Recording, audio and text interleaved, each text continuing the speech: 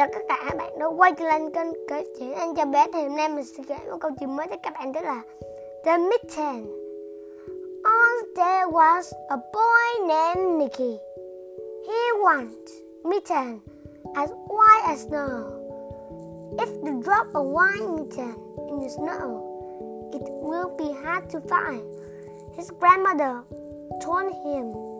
But Mickey wanted Snow White mitten so much that Papa made them for him. When she finished knitting, Mickey put on the mitten and went out to play. It wasn't long before one mitten fell for. A little mole found it crawling inside and was just the right size to he decided to stay.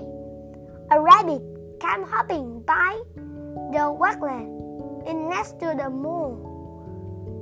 The hedgehog wanted to get warm. The mole and the rabbit made room for him. The owl didn't want to be left out, so the mole, the rabbit, and the hedgehog had to move over. The little mitten was getting crowded. I began to look out of his house and found the mitten. He climbed right in. "Is that too slow?"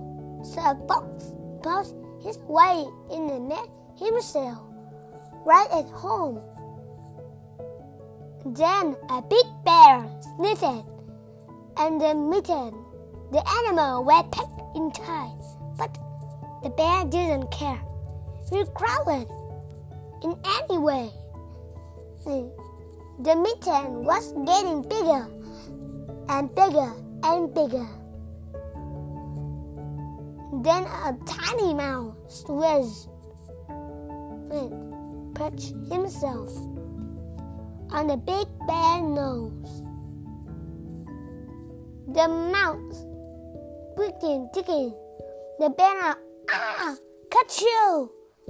The bear sneezed, and the animal flew off the mitten. Mickey, he saw his mitten soar up into the air. From the window, Papa watched Mickey catch his mitten. See, Papa, he called to her, and I put my mitten at Papa's mouth. Câu chuyện này kết thúc. Mời các bạn nghe những câu chuyện nhé. Bye bye.